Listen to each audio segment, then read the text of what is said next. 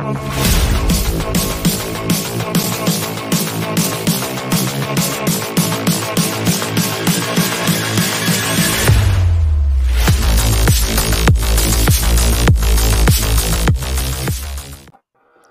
we're live. I'm here with Pete Quinones. Pete, how you doing? What's going on, Caleb? How are you? I'm doing good. Doing good. Happy to have you on. Going to talk about The Populist Delusion by I was going to say AA. Can't say his Nima Parvini. Nima Parvini, yeah. Great guy. I just started watching him probably about 2 months ago, and I was just blown away. Yeah, he's amazing. Really, how to put this? I know a lot of people who are well read, and he takes the cake of well read people. It is insane how many books that guy reads. Well, and also the fact that he can take that knowledge and package it and give it to us. It's pretty amazing. I was honored to be on a cigar stream of his last year talking about Ted Kaczynski. That was a lot of fun. Nice. I heard that it was really fun. First, I think it was the first time I heard him, but I wasn't like in the whole neo-reactionary circles yet, so I didn't pay much attention. But going back and listening to it again, like, yeah, I should have paid more attention. But yeah, so I'm gonna do a book club on the Populist Delusion, talk about Elite series, the different authors in here. Right out of the gate, I want to say a lot of information of how short the book is. I mean, it's straight through.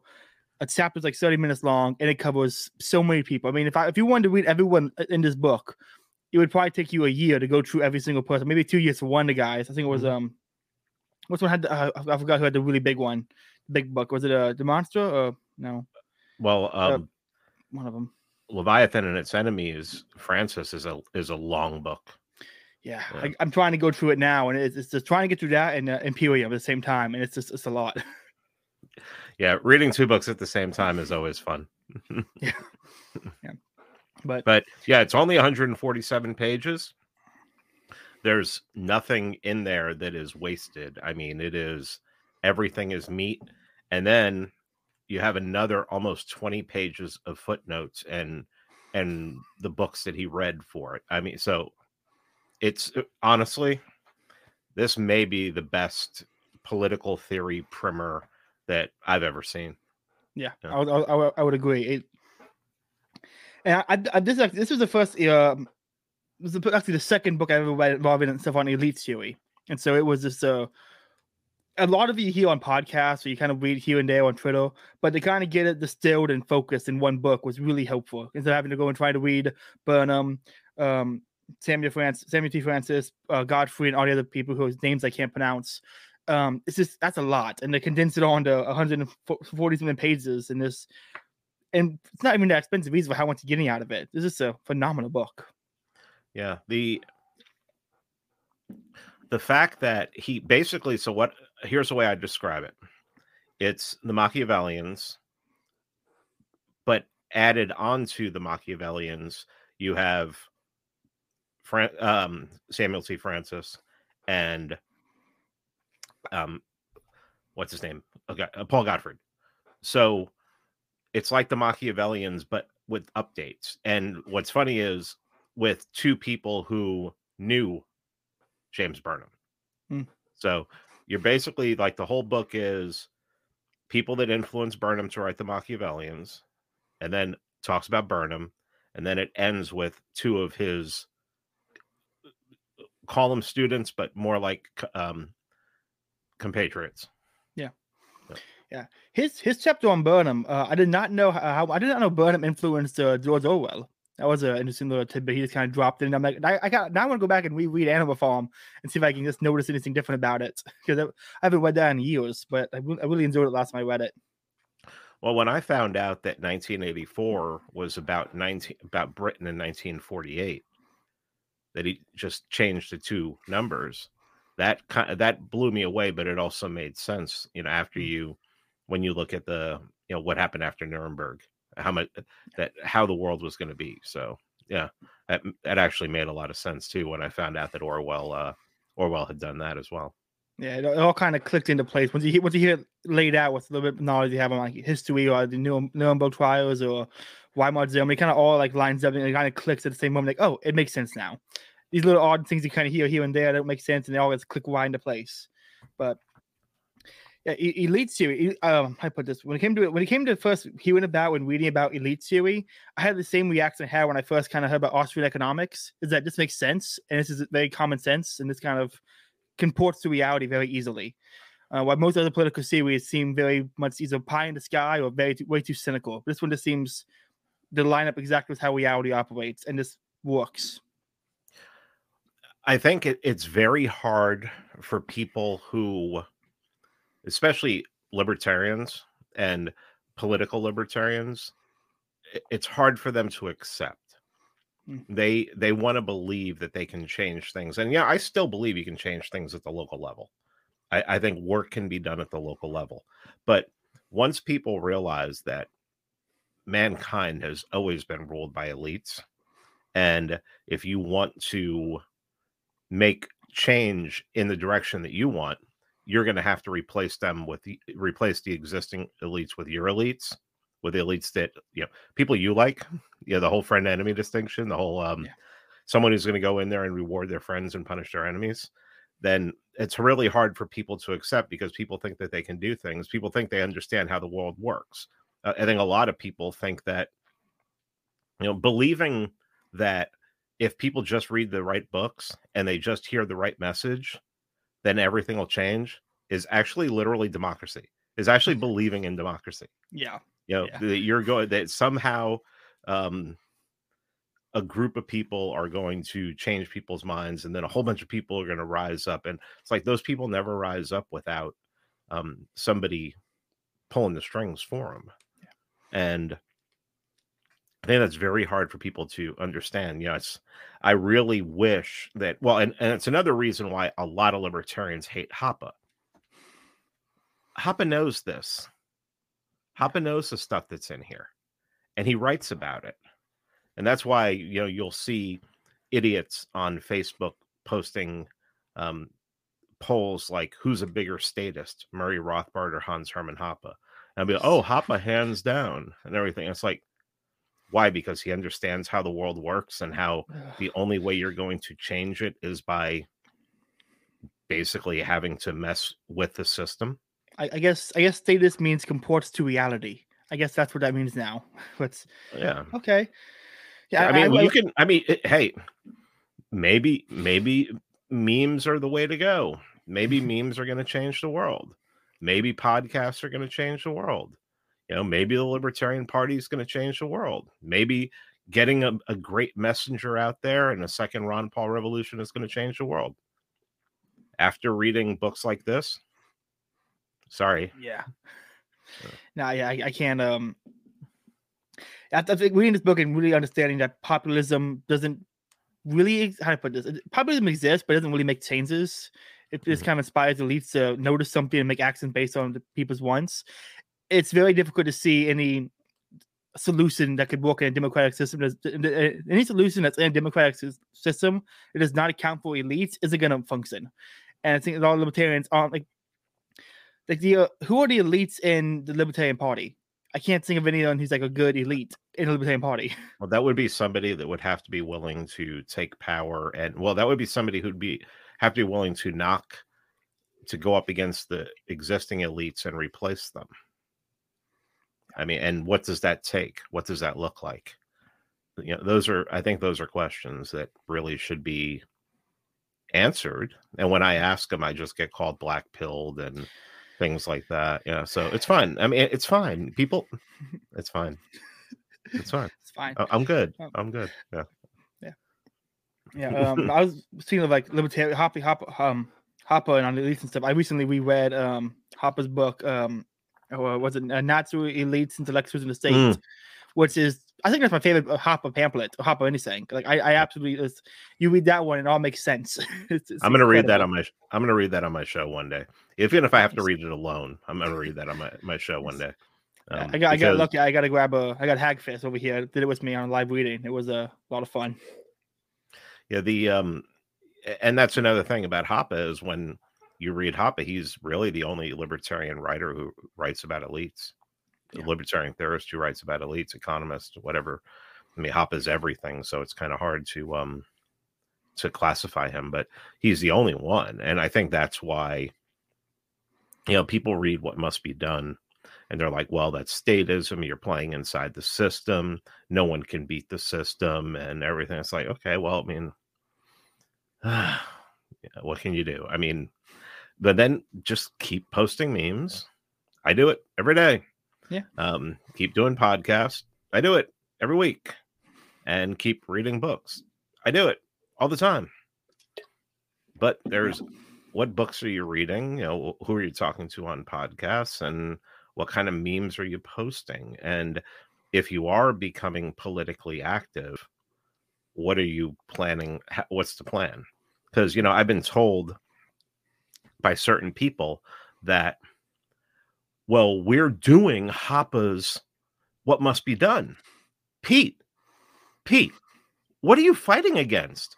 We're doing Hoppe's What Must Be Done. And then in Hoppe's What Must Be Done, he talks about it. And throughout all of his writing, he talks about this is only going to work if the group doing it is explicitly right-wing. But Pete, we're going to create a libertarian culture. It's going to replace the right-wing culture and the left-wing culture. And it's like Jose Nino said on my podcast recently, I don't want to know what a libertarian culture looks like. Yeah. I wouldn't want, I can't even imagine. It's a libertarian culture would probably be like the culture Eric von Kudutler describes in Leftism. Talks about a truly agnostic democratic a truly agnostic Democrat can't ever say anything is wrong. He has to just say, well, you may believe that, I may believe that, but let's go about our day as if nothing is, there's no disagreement. A libertarian culture would just be everyone being indifferent to each other and everyone being terrible all the time. That just sounds awful and terrible for everyone. Possibly, or it could be, it could be Ayn Rand's On Skepticism. I was talking with someone about that book this weekend. I'm not on skepticism, on selfishness. I was talking with someone about that. And then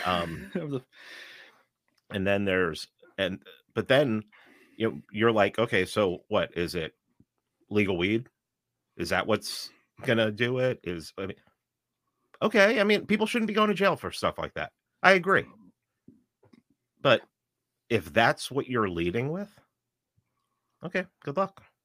Yeah. Good luck. I mean, it was like everybody got mad at Jacob Hornberger running for president, running to be the LP presidential candidate in 2020, because during the lockdowns, he's talking about open borders and taking away people's Social Security.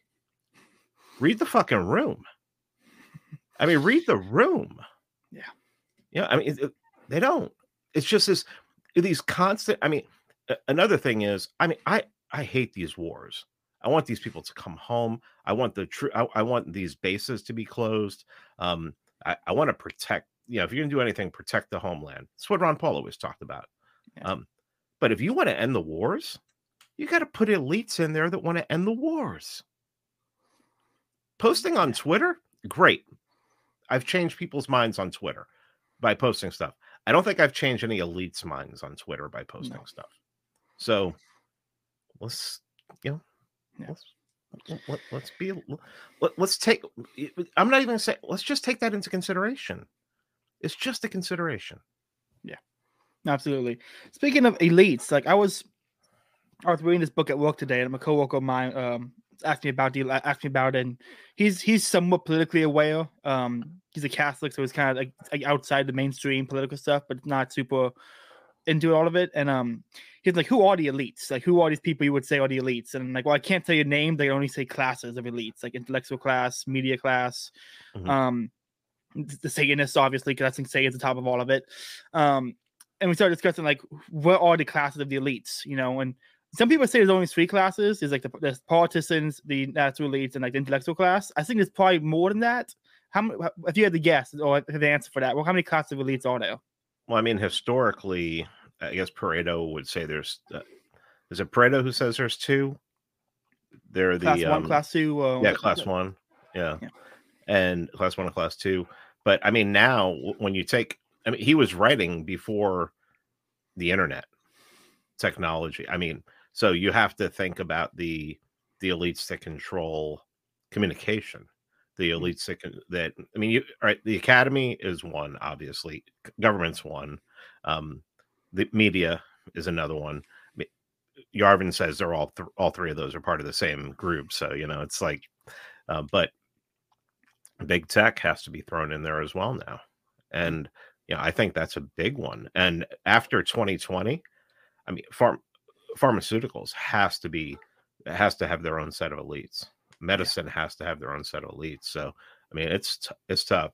Andrew's saying it was Pareto. Yeah. Pareto was talked about 2 classes, but yeah, there's more now. I mean, and obviously, I mean, look at when Pareto was writing compared to now. So, yeah. On the I had a question. I just lost it. I'm gonna go to a different question. A lot of people say you get called black pilled a lot. I get called black pilled. A lot of people who talk about elite theory get called black pilled. I want to talk about, if you don't mind, Curtis Yarvin's recent piece he wrote with the dark elf and elves example. I didn't read it. I didn't. I heard it discussed. Oren discussed it on his podcast, and I heard it there, and that's it. I didn't read it. Okay. I didn't have time. It's all good. I only read it because I wanted to see what everyone was talking about, and I don't think he's wrong in anything he says in it. But it seems like a lot of people were using it as the example to say, oh, when you buy into elite theory, it means you only accept that elites can fix things, so you're black pill until you get your own elites, and that's just a daunting task. It inherently leads to you being black pilled about reality, which I don't get that at all. Well, it's not true, because there are a lot of people. I mean, there are tons of people in this country who are thriving and living beautiful lives with beautiful families, happy as can be. And because they don't like watch TV or pay attention to politics, it's like, it's easy to become black pilled when your whole thing is talking about politics, and some of us are burdened with that. Some of us feel compelled to do it. Some of us feel like that's the mission that we have. But I mean, you go to your supermarket locally, and you can just, I guarantee you, a quarter of the people you talk to in there they don't have that burden, and it's not really hitting them, and you could talk about taxation all you want. It's like, all right, they're taking away 50 to 60% of your income when you take into account all the kind of taxes that you can pay. People are still happy.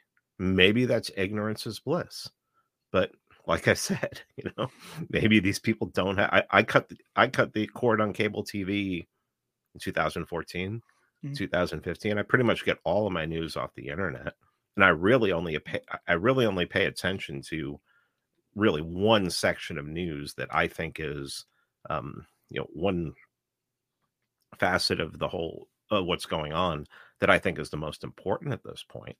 But because I don't think the Federal Reserve will, even if like the dollar collapsed tomorrow, they'd have a currency ready. They already have a currency ready to replace it, and people will be begging for it. And the wars, really, people are, oh, end the Federal Reserve. The Federal Reserve's not going anywhere. People want it. People have been, and it doesn't matter whether they want it naturally or they've been trained to want it. It really doesn't matter. So we're not getting rid of the Federal Reserve anytime soon. So you got to figure out a way around all of this. And I really think it is local politics, but I think it's local politics done the right way. Yeah, people, reading Hoppe's What Must Be Done and missing the part about explicitly right-wing, orderly. Man, that's like, that's like baking a cake and forgetting flour.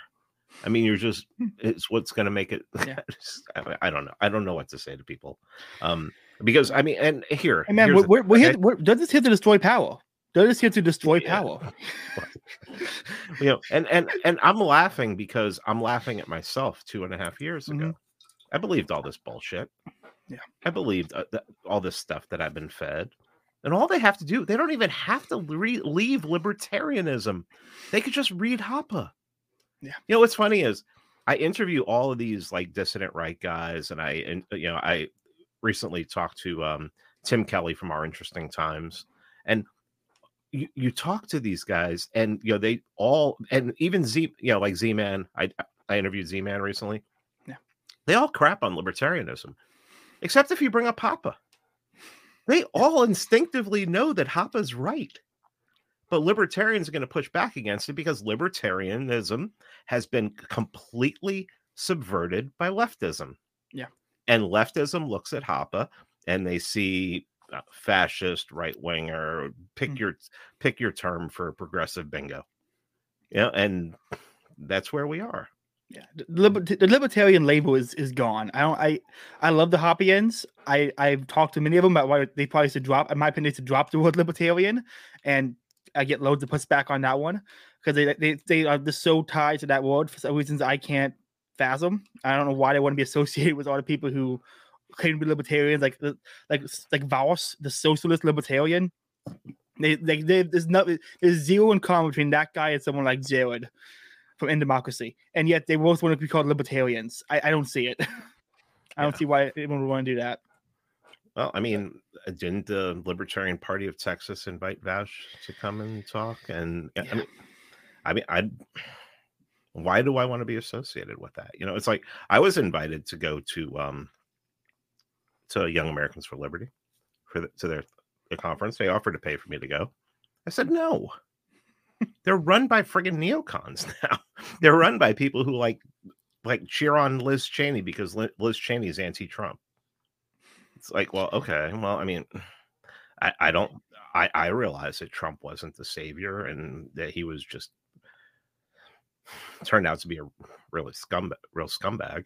I mean, I would have, before I left, I would have pardoned every one of those people on January 6th for sure. Mm-hmm. I mean, just blanket pardons. But I mean, I'm not going to go. Really the only I mean, there might be some libertarian events that I go to and everything, but they're going to be decidedly right wing. I went to Ron Paul's event recently, and I mostly went to that. I was in Houston because Ryan Dawson was in from Japan, and I wanted to hang out with him. But I mean, I have no problem going to a Ron Paul event because it's explicitly right wing. Why am I going to, I don't know. I don't get it anymore. It's just like, it's not, I could make excuses through 2019. Once 2020 hit and I saw people making excuses for the lockdowns, making excuses for the jabs and the masks and all this stuff, even prominent quote unquote libertarians, maybe even one or two associated with the Mises Institute. I mean, and it's always like this. I mean, I'm sorry, this is defending mandates. Well, I don't think they should be mandated, but it really is a good idea. Go fuck yourself. Yeah. Go fuck yourself. I mean, you're not being as explicit as Cato, but you are telling us your preference, and you are, and it's one of those things, like the thing Michael Malice says, anything before but in a political statement, just ignore it. You're telling me what you believe by what you say after the but. So, back to the book. Samuel Francis, in one of the later chapters, he wrote about how ideology and how ideology does affect the elites. They have an ideology. Is there a foregoing intellectual elite today who actually is the ideological thinker for people around today, or is it kind of just all the ones who were the ideological forerunner are dead? It's kind of just their ideas are just manifesting themselves through the elites today, or is there a guy out there somewhere writing and talking who is the intellectual elite? Well, it depends. What are you talking about? Who would be on our side? No, on their side.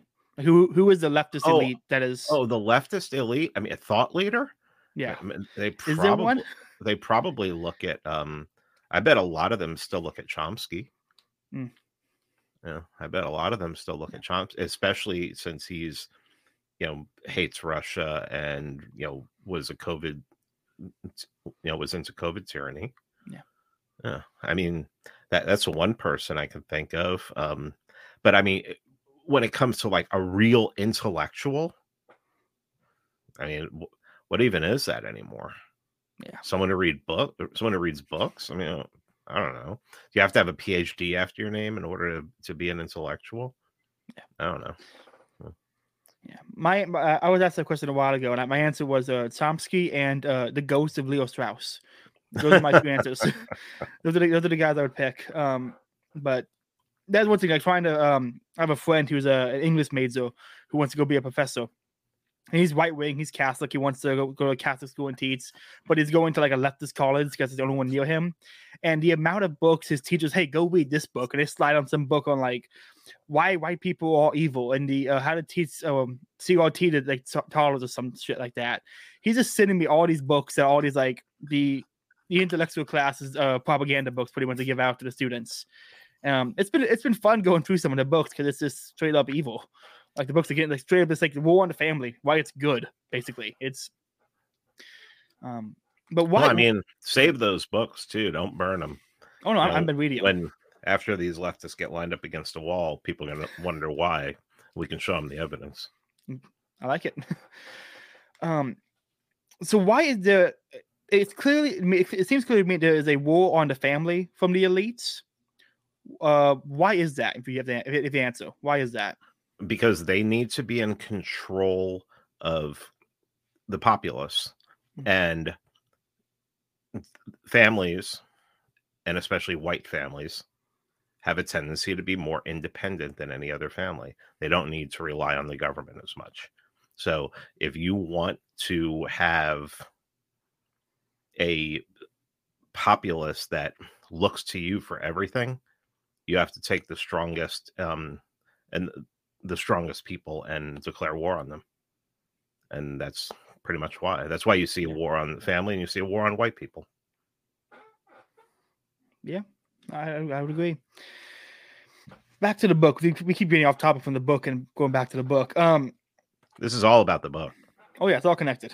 It's all about the elites. Out of all the chapters and the different people he wrote about, James Burnham, Samuel Francis, Pareto, what's one of you? If you read, what's one of you enjoyed reading the most out of those groups? Like, is it Burnham? Is it Francis? Like, who's someone in that group that you've enjoyed reading? You'd recommend other people go out and read as well? I really do enjoy Burnham because especially for the time he was writing and where he came from was interesting. I liked the Juvenal because he's like probably the least of a scholar amongst most of them, of what most would call an intellectual. But once you start getting into Carl Schmitt and you start Carl Schmitt just has one line that just tells you what government is better than anyone else. It's he who makes the exception. Yeah. It says the one who says, okay, no one's allowed to kill except this person, except this group. And then also Schmitt talks about friend enemy distinction too, and that's really important. But yeah, I know one of my friends, Christian, said that listening to Schmitt, reading Schmitt and reading Schmitt on the exception, that really, like, I guess, you just something you never really think of until someone puts it in terms like that. And you're just like, oh, it was like the first time I read John C. Calhoun, his disquisition on government. And he said that the reason it really screwed me up because, I was still holding on to libertarianism pretty hard and non-Hoppian libertarianism. And he said that the reason that you need a government is because when it comes down to it, people have more self-interest. So if they're going to be more interested in themselves and their family than their neighbor and their neighbor's family. So somebody has to be there to be able to, in case there's an emergency, to have dictate order between that person and their neighbor. And now we know the government doesn't do that, but in theory, talking about theory. And what made me laugh about that when I was reading it and almost dropped the book was that's the same argument that like free market economists make for why laissez-faire will work because of self-interest. And I'm not convinced of that so much anymore. You know, it's like when people make arguments, I mean, I believe that the freer in the market, the better off people will be. But I also believe that on a much smaller scale, you know, libertarians turn out to be globalists a lot of times. They believe that the whole world needs to be libertarian, and that's just horseshit. It's not going to happen ever. Yeah, like 30, 50, 100 people. You know? Yeah, the universal market libertarians. I like Bob Murphy. I can't read chaos theory. I've tried. It seems any like Ace. I love Ace. Ace is great. He went on Continental to talk about anarchism, and he just all he did was talk about like the market, like universal market version of anarchism, not even one form, like a covenant community style. And I'm like, if you're gonna talk to a right wing person, you gotta talk about the covenant communities. Going with like the universal market style of anarchism doesn't convince many people. Yeah, it's not. It has so many problems. I don't think it would work.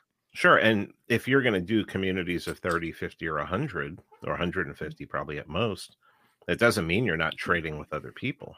Yeah. It just means that that's how your economy is going to function best. But yeah, I mean, you ask people, okay, so, you'll ask Ace, well, how will this work? And he'll tell you, and it's like, okay, prove it. I mean, because it's all theory. It hasn't worked before. It hasn't worked before. And places, and what's funny is whenever they bring up places like medieval Iceland or Ireland, places like that, where isn't it strange that it's a homogenous society of people who are probably mostly related to each other? Yeah. Isn't that weird?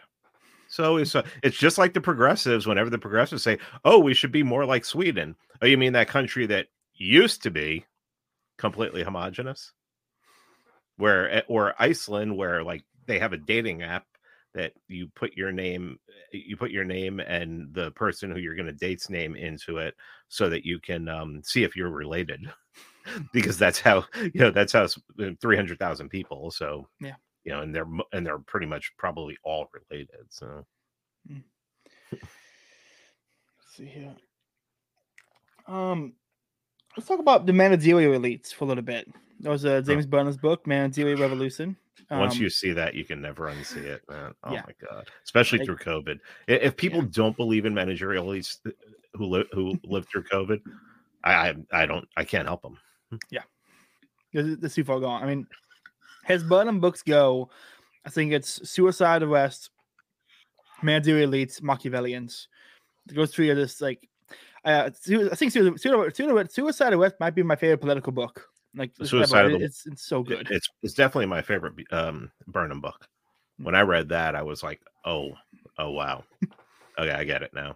And the best way to read that book is read it while you're reading Sam Francis's review of it, because Buck Johnson and I did that on my show, where we sat there and we read through his, I think it was 12 or 13 page like cliff notes of Suicide of the West, and it floors you. And what's funny is Buck and I had underlined all the same stuff. It's just so obvious that when he's talking about it. Yeah, Sam Francis. I'm going through Beautiful Losers now because I'm having Taylor and Jared on for a book club of it, and cool. Francis is just incredible. I mean, the more I read him, the more I'm just blown away how like makes me really hate Dinesh D'Souza. Like the more I read Francis, the more I hate Dinesh D'Souza. Yeah. He's just awful. I mean, he's a right wing gatekeeper. That's what he is. There's a whole bunch of people on the right. I mean, Jonah Goldberg is a clown. I mean, the guy has a fucking clown nose and clown shoes. He has to, because he's a clown. He wrote Liberal Fascism. Where do I start? I can't. Where do I start? I mean, how many people have destroyed that term. Read Paul Gottfried's book on it. He has a book on fascism and a book on anti-fascism. Mm-hmm. You can really find out what they actually mean and stop using these fucking terms. Stop just destroying these terms. Yeah. Come on. It's just, but there are gatekeepers on the right. You saw it when Ben Domenech attacked Pedro Gonzalez on Twitter and called him a barrio Nazi. Ben Domenech is a right-wing gatekeeper. Mm-hmm. You don't need leftists. When a right-winger starts drifting further to the right, you don't need to worry about leftists calling them a fascist. Their quote unquote own people will do that. Yeah. They will do that every single time. Yeah. At this point, anyone in the mainstream right is just an authorized right winger. It's the authorized right. That's all it is. Yeah. I think like the only real mainstream right wing person I can think of is like Pedro and Tucker. They're the only ones really was paying attention. Like, and Pedro was fantastic. I remember first time I heard about Pedro was his $15 minimum wage argument he made when I was like a peak libertarian. I'm like, this guy's a loser, and I just ignored him. Yeah, and you interviewed him on your show all this like a couple months later. I'm like, oh no, this guy's pretty awesome. He makes sense. Sort of just stuck to it. I think the first time I saw Pedro was on Tucker, and it was very impressive. He's very impressive. Yeah. Anyone who's writing for Chronicle is normally top tier. Oh yeah, if someone's writing for Chronicles, I'm not worried about them. I'm pretty much accepting where they are. And of course, they talk about Robert Michel's Iron Law of Oligarchy. Yeah, I will say this because I've actually talked to. I won't say this, okay, because it was a private conversation. I don't have but one of the things now that the Mises Caucus has taken over the Libertarian Party, I want them to be good. I want them to do something with it, even if it's just messaging, whatever it is. Do it. If it's going to be local politics, hardcore right-wing local politics. But like when you start talking about the Iron Law of Oligarchy, how basically the ideologues are, even if they take over, they're not going to be in charge very long. It's always going to be the oligarchs. And one thing that I noticed right off the bat was they were celebrating so hard Todd Hagopian being like the treasurer. And this guy is a leftist. He wanted to vaccinate kids. He marched with BLM. This guy is horrifying. Yeah. And they put him in a position of bureaucracy, oligarchy, whatever you want to call it. They put him in a position that the person who gets positions like that usually takes over the party, usually ends up taking over the party, because the people who are ideologues, eventually they're worried about the ideology. They're out there, it's messaging and everything like that. While behind the scenes, the ones who are all about bureaucracy and centralizing take over. I can't believe they did that. And then they celebrated it. And I'm just like, ugh. Yeah. The whole what's his name? Hector Roos, the guy running in for governor of Florida. That guy's another clown. Yeah, I'm interviewing him next week. I think maybe 2 weeks later. It'll be fantastic. The fact that the Libertarian Party didn't authorize his running and he just ran anyway by like a local system that locally supported him. All I could do was laugh at the libertarian love of decentralization, bit him in the ass, and made everyone who said if not going to run against DeSantis a liar. Like if they just centralized it a little bit more, this wouldn't have happened. But they love the ideology so much they decentralized their own political party, and it's just causing all this shit now. Yeah. So Andrew's over here saying Hector completely contradicts their messaging on Shane Hazel. But then again, Shane Hazel's for destroying power. And I like Shane Hazel. I've hung out with Shane Hazel. Shane Hazel is a friend of mine. And he talks about destroying power. I mean, oh my God. When I was in my biggest Lawbird phase, I always knew that somebody was going to have power. Another reason why Hoppe is really the only has put together the system. The libertarians, if you want libertarianism, if you want privacy, private cities, things like that, he's the only one to follow, because he understands that power is always going to exist. There's a set amount of power in this world. I'm convinced of this. Okay, because think about it this way: if there was an imperial king over the whole world, he would only be able to wield so much power. There would come to a point where he couldn't have any more power. So that is the limit on power in this world. As it's decentralized and you have different countries, that power is split up, but it always exists. And that's what people are fighting over. Some people are getting more of it. Some people want more of it. Some people have some taken away. But that power always, it doesn't disappear. It's always, you would have to basically kill everyone on the planet to get rid of power, or have somehow breed into, like have a shift in evolution where nobody on Earth wants power anymore. Yeah.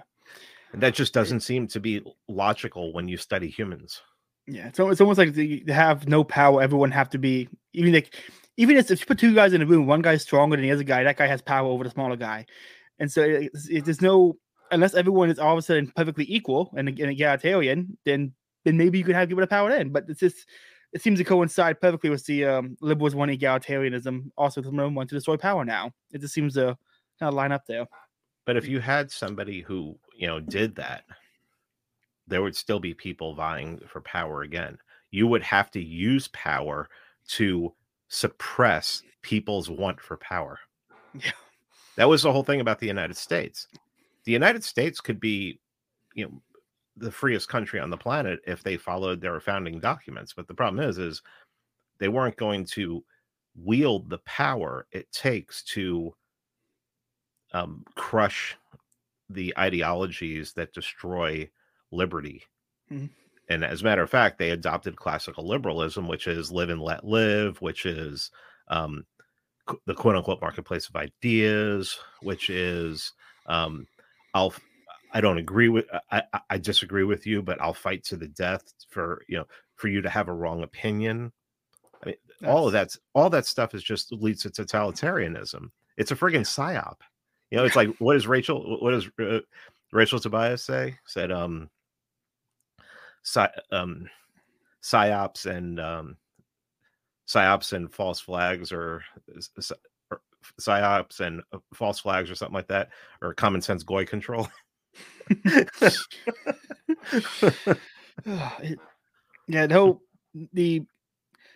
The marketplace of ideas, that was one of the things. I think it was your episode with Curtis Yarvin when he heard him go after that, when I realized, okay, I'm not clearly don't believe him now anymore. Like, he just completely broke me up the idea of marketplace of ideas.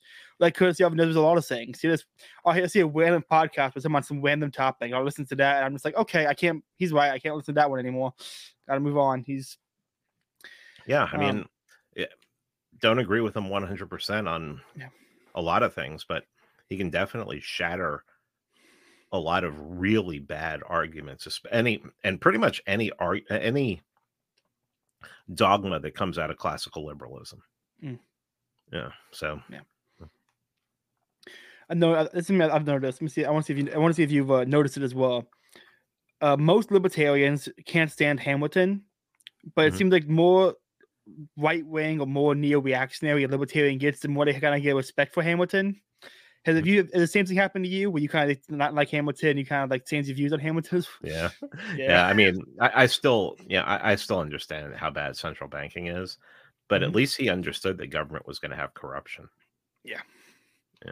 That's absolutely. I think there's Michael Malice quotes the line all the time that somebody was saying the best thing about the American Constitution is the lack of corruption. And Hamilton said the best thing about the French Constitution is the corruption, because corruption is built into central planning and government. So, I mean, you might as well start out with it. You might as well read it into the hand. Read it into what you're doing. So, absolutely. Let's see. Let's talk about the therapeutic state. This is actually what I knew quite a bit about going into it, because I covered was Mark Metz, Paul Gottfried's book on the therapeutic state, and I thought that book was just spot on and incredible. And of course, AA condenses it and covers most of the ideas in that book in probably 8 pages. I mean, it's like you can't even go through this book. You end up underlining everything.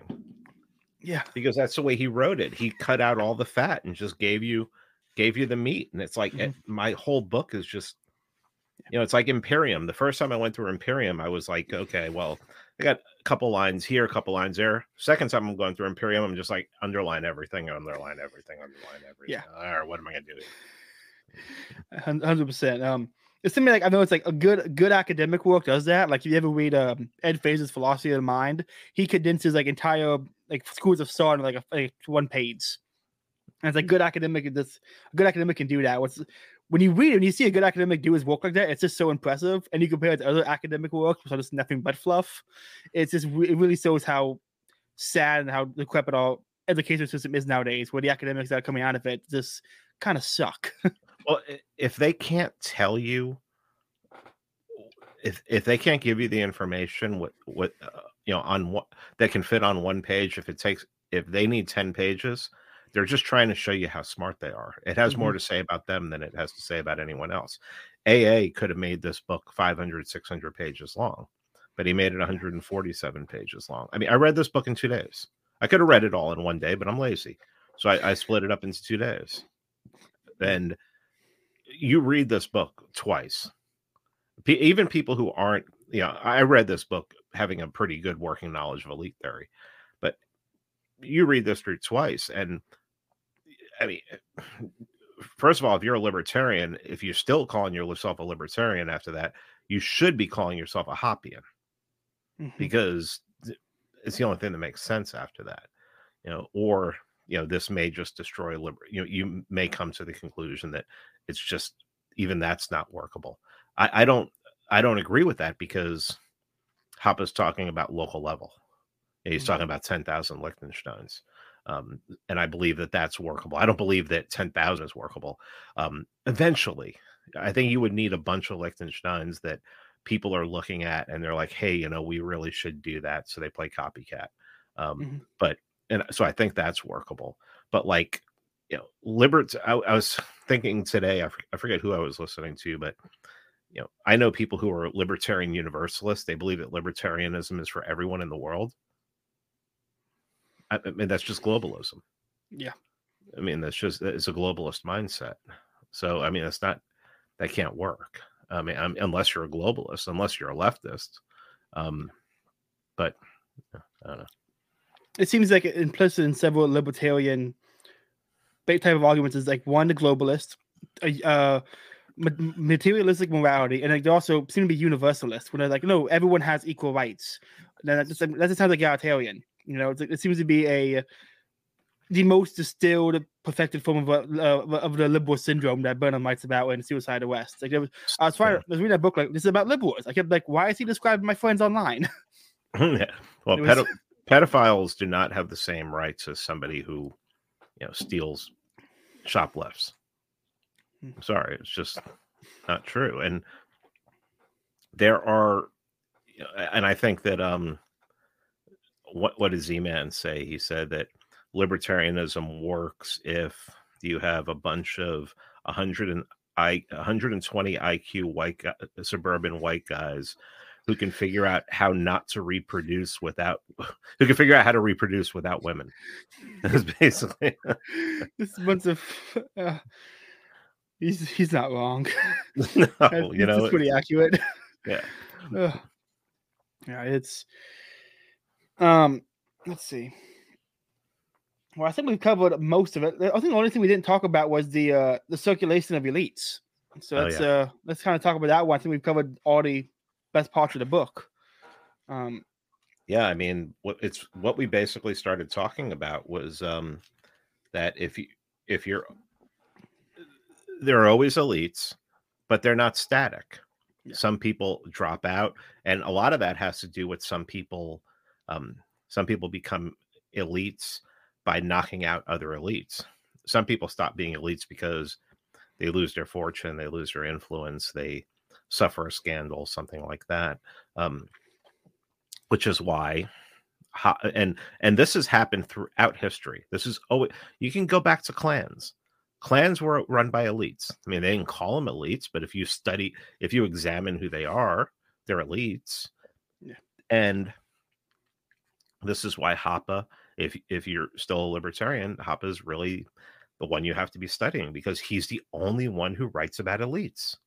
He figured it out, because I know Murray read a bunch of these guys, but and I wonder if Murray would have lived if he would have written more about that, because I know he and Hoppe had to talk about it a lot, but Hoppe wrote about it, and the people that Nima writes about in this book, Hoppe read them all.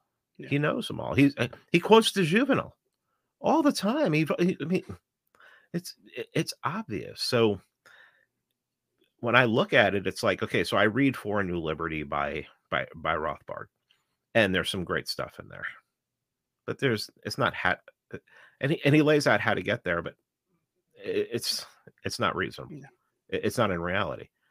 Then you read Hoppe, and what's one of the first things he talks about in what must be done?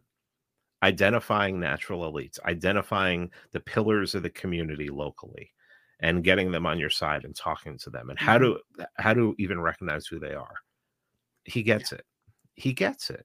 I mean, he just gets it. I mean, I mean,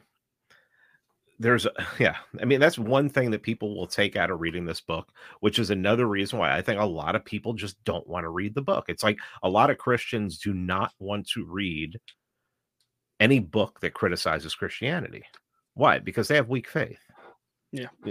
So it's like, I mean, I did it. I read some of the German liberals, and they helped me to see some things. But I'm talking about like Ernst Käsemann and Karl Barth, who textual criticism, things like that. Mm-hmm. And I honestly think they will tell you, I don't want to read. Libertarians will tell you, I don't want to read this book because it's a waste of my time. I already know what's in there. They don't know how things work. We do. But the ones that do want to take the time to read 147 pages or listen to 5-6 hours, if that. I mean, it's like 30 minutes a chapter, 8 chapters. Yeah. So go ahead, do that, and you'll learn something. Even if you don't agree, at least you can know the argument. At least you can argue why it's wrong, why you think it's wrong. Yeah. I mean, I could tell you. It's easy for me to be like, okay, this is why I don't think that this part of libertarianism, that most of libertarianism except Hoppe, is going to work, because I read all those books. I used to teach about that. I did 400 or 500 episodes on that. Mm-hmm. I think I have it down, and I think I understand why it just doesn't work. Why 2020 happened. So this is a real problem with a lot of libertarians. You can always tell when a libertarian stops reading, and you can always tell when one of them stops reading outside their own tradition. Like, there are guys who just every paycheck they buy books from the Mises Institute, never buy anything outside. If it's not on the Mises Institute, they don't want to read it. And I don't blame them. There's a lot of great stuff on the Mises Institute. I mean, you can get all of Eric von Kalutler on the Mises Institute, but there's a lot of books outside like the libertarian tradition. Like, all these books on myself are all libertarian. It's like 8 who aren't libertarian. There's a lot of great books. There's a lot of great books that aren't libertarian that need to be read. Like this one, like Yaki, this one, Evola, just all these books that really need to be read. I got one more question before we wrap it up. If anything you want to say before we wrap it up? Oh, anything I want to say? I mean, I just encourage people to get this book and read it. Like I said, it's 147 pages and another almost 20 pages full of footnotes. He has footnotes throughout. So that tells you how big the book really is. It's 147 pages, but there's footnotes at the bottom of the page everywhere. So it's really like 110 pages, and it's all meat. He tells you where he's getting all of this stuff from, and just compare it to the real world. Compare it to real politic. Real politic is looking at politics and taking emotion out of it. Because, for as many atheists as there are in libertarianism, there are some emotional motherfuckers. And, and they are some appeal to metaphysics, motherfuckers. This is wrong. This is evil. What? Yeah. I mean, you're making fun of Christians, and you're making fun of religion. So maybe you should shut up. This is evil. Define evil. Evil is things I don't consent to. Yeah. Come on. Evil is like, dude, I can get arrested for having weed. That's evil. Maybe. But still, why? It's a lot less so. Yeah, why? Yeah, why is it? The book's amazing. I mean, I'm honestly considering doing like a podcast series of reading each chapter for an episode because I think people have to hear this. It's so, and I asked this in another group that I'm in, a group of people who are more dissident right, and the ones who read it, they're just like, it's just perfect. It's exactly what, if people took the time to read it, they'd really understand why a lot of people like go through libertarianism. Remember when they were making fun, like, I'm doing a series, well, it's not really a series, it's just me 2 episodes, Hoppe's libertarianism and the alt-right. And people were like, libertarianism is the pipeline to the alt-right. Well, when you get into libertarianism and you realize that like they have no answer for Drag Queen Story Hour except those public libraries shouldn't exist, and all the other just ridiculous things that I used to say, war. End the military, taxes, and the IRS. So many of those arguments they make, like there's like one paragraph from Murray Rothbard Against the Left by Lou Wackwell that like he writes about we have to let the homeless guys think up the library or UPS lose everyone's packages. Clearly no. Like one paragraph it's amongst all the arguments from Rothbard himself, but they want to ignore it because Lou Wackwell wrote it, and it's all this 90s Rothbard who was evil, and it's so full of shit. Yeah. It's most of what it's well, sure, it's because it's so easy. It doesn't take any thought. You get to be right all the time, quote unquote. You get to be right all the time. Yeah. I told you so. I told you so. I mean, and I hate this because Lou is like one of the biggest influences on me in the world, and he starts out with the Left, Right, and the State, the book that like really bent my mind when I first read it, saying a libertarian should never grow tired of saying, I told you so. Well, when kids are getting groomed, maybe saying I told you so, we shouldn't have public schools, I told you so, we shouldn't have libraries. Maybe that's not the time to make that argument. I mean, I don't think most people don't want to hear it. Your echo chamber is going to give you likes and retweets and the dopamine hit, it's going to be amazing. But your whole culture is being distorted. And if you think things are bad now, what are they going to look like in 10 or 20 years? I think probably a little worse than Weimar Germany. It's more along those lines. Well, what's funny is if you start studying Weimar Germany, it's worse now. I mean, it's there. Yeah. And, of course, because technology allows it to be worse. But yeah, I mean, just read this book. I mean, it's a short book, but Nima did an amazing job doing this. I mean, I'm impressed. I was in DMs with him telling him, because I interviewed him about it a few months ago, but I really scanned, he sent me a PDF and I scanned it and I took out highlights, and there was a lot of stuff that I already knew, but when you said you wanted to do this, I was like, okay, I'm going to sit down and read it. I'm going to study it. And I mean, I was blown away, and I got in DMs with him and I told him, I said, would you mind if I'm thinking about reading it on my podcast over a bunch of episodes? And he's like, no, go ahead and do it and everything. So, awesome. Yeah, just read this. I mean, come on. What do you have to lose? I love learning new stuff, It's like, come on. Yeah.